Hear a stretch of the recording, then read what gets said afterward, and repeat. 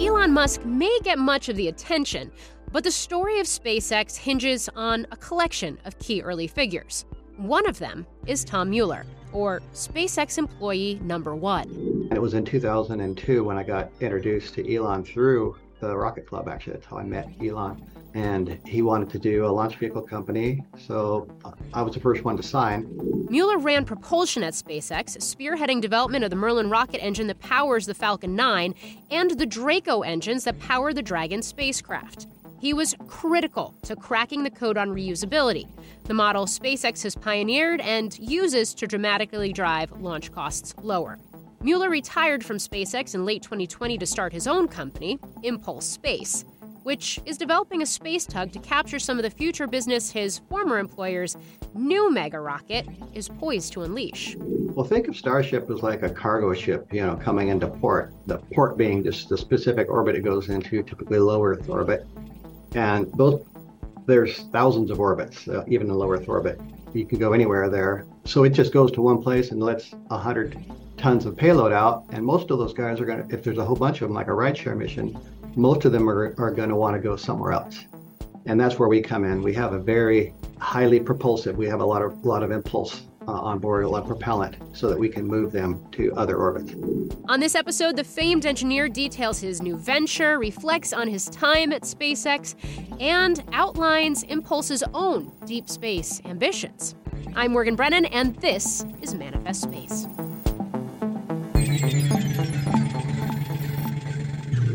Talk to me about Impulse Space and the startup and what you're doing.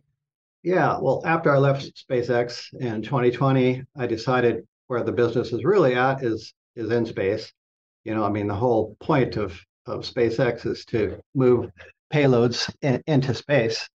And with Starship coming online, able to take 100 tons at a time, I realized there's going to be a huge opportunity for moving things around in space. So I started Impulse, which builds spacecraft, sort of like tugs in space, that can move cargo to different orbits. We incorporated it, in mid 21, so we're almost 2 years old. And how far, or how close, I should say, are you to having spacecraft in orbit? We're building our flight spacecraft right now. We did all the tests on a prototype spacecraft and it passed, and now we're building the flight one, and it's going to launch on a Falcon 9 out of Vandenberg here on the West Coast in October. So you're moving very quickly. Yes, it's getting really crazy here. How are you able to move so quickly?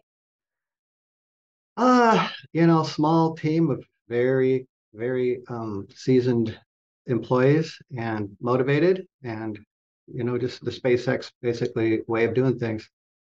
Yeah, makes sense.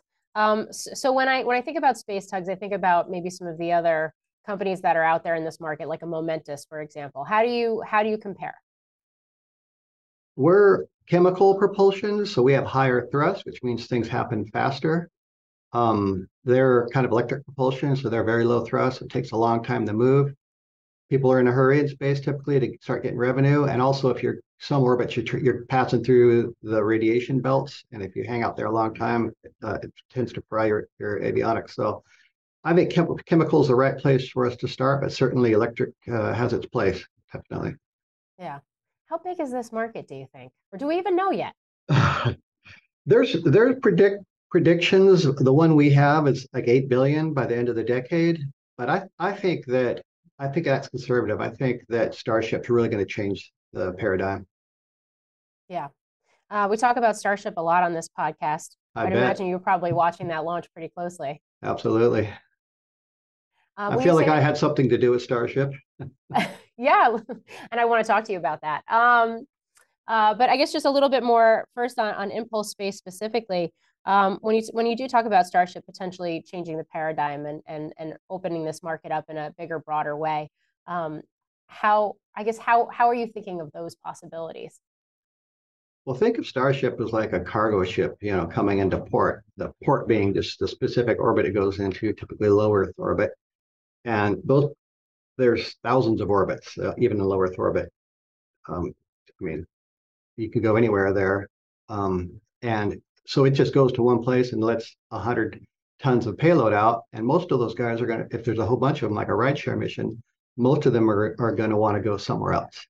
And that's where we come in. We have a very highly propulsive. We have a lot of impulse on board, a lot of propellant, so that we can move them to other orbits.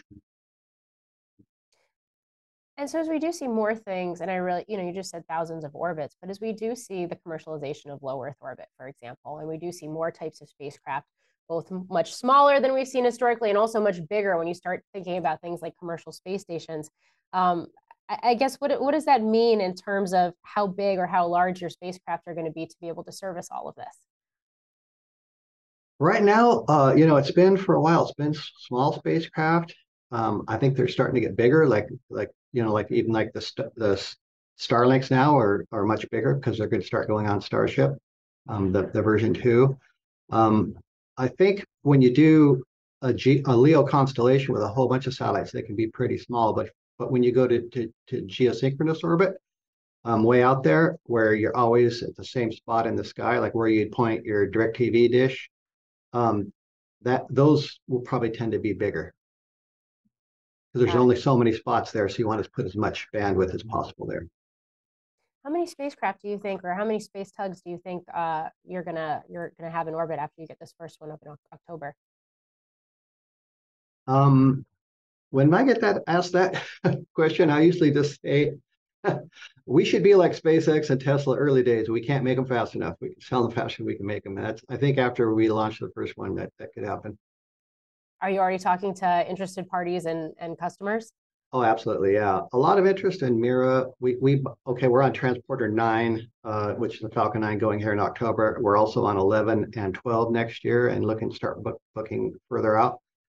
And we've got lots of potential customers we're talking to on those booked flights. Very cool. Now, I know you also recently announced that you're partnering with Relativity for the first ever commercial landing on Mars as well. Yeah. You're looking to beat SpaceX to that. It might be a race. Yeah.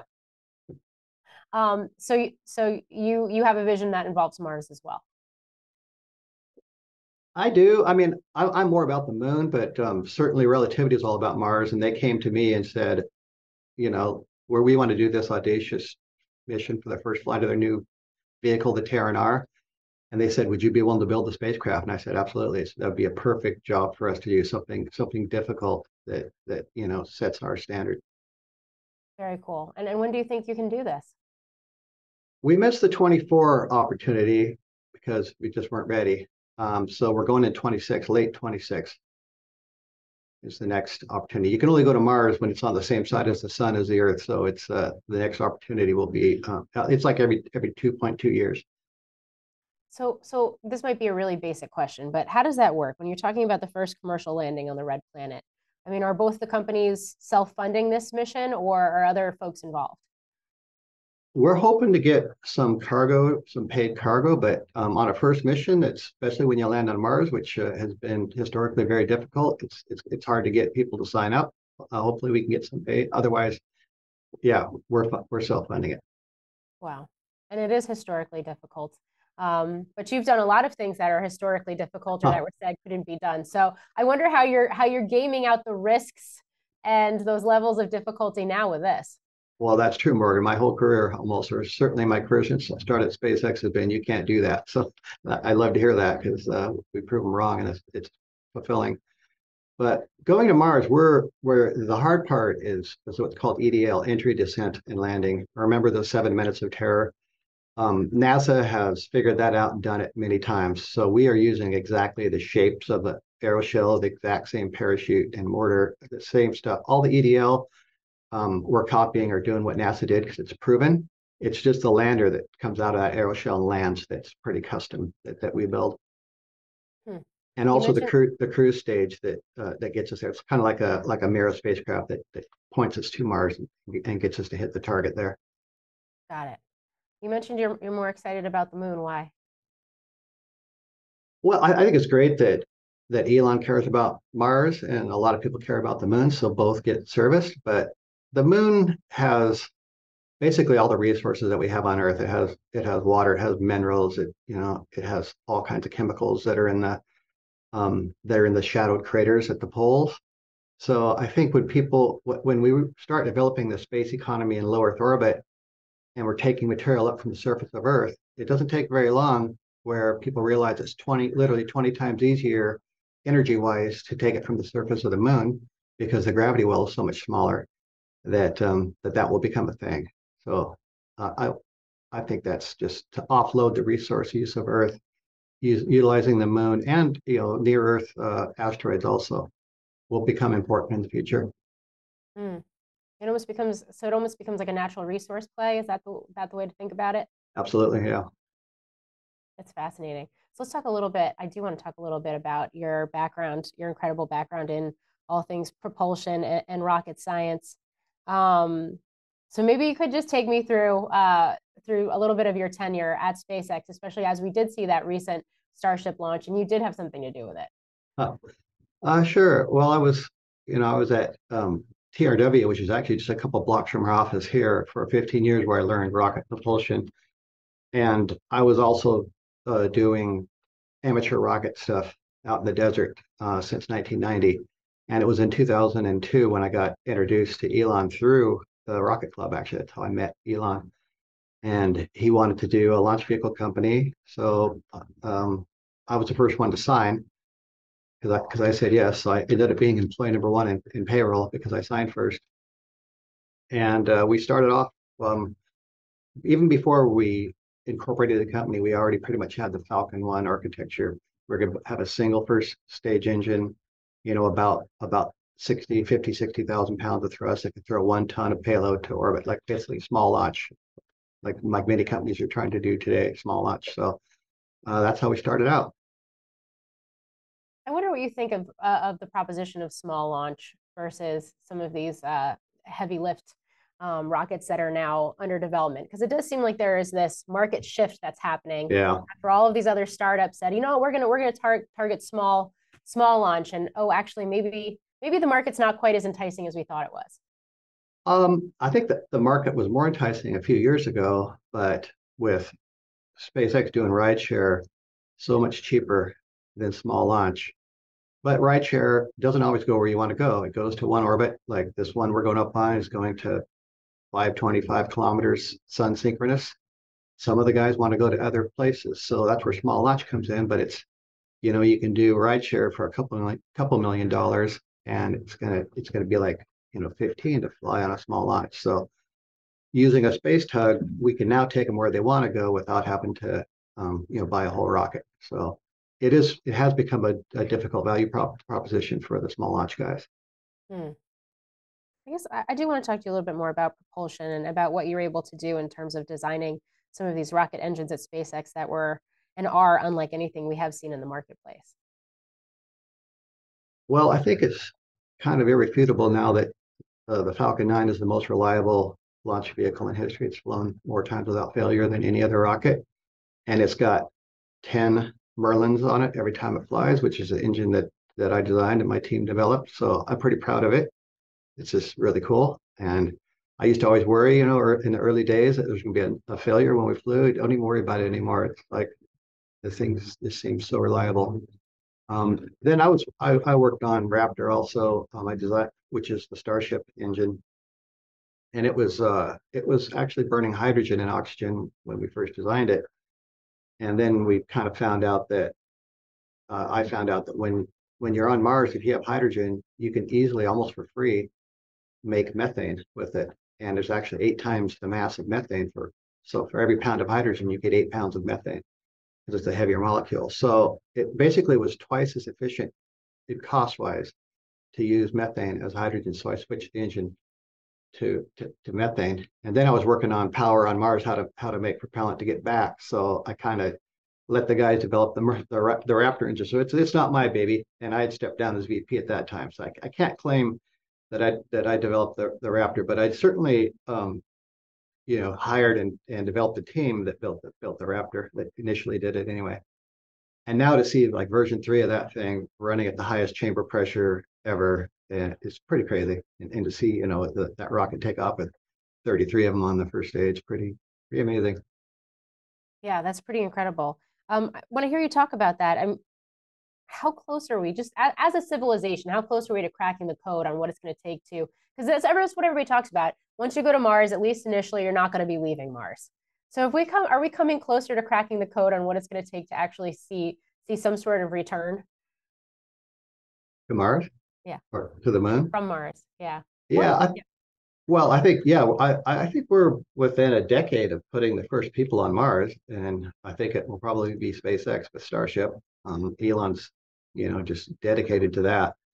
Um, and also, within hopefully by the end of this decade, we'll have people on the moon again too. So I really feel like kind of like SpaceX got the party started in this second space age, and I mean the real space age. I want this one to stay, where people are going to stay in space, not just go visit and go plant a flag.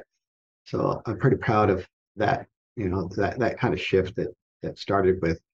I mean, other companies tried to do commercial launch vehicles and failed, but we were the first one to be successful.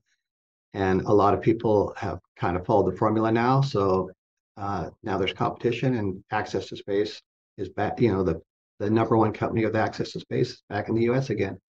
Pretty cool. I Yeah. mean, we often make the case that if if it wasn't for SpaceX, we'd be begging Putin to get to our space station right now. What's your vision, long term? What do you envision this space economy becoming? I I want to see manufacturing in space offloading the resource uses on the planet Earth. Like a good example is compute, especially now with AI coming on strong, crypto. Um, it's predicted that the amount of power just to run compute by about 2045 will be equal to all the power we use right now on the planet. And imagine, and it's going up exponentially. So at some point, it's going to make more sense to do compute in space, to just build giant solar fields in space and use that power in computers basically on spacecraft in space, and then beam down the results. So just do your AI in space and then beam the results down to offload.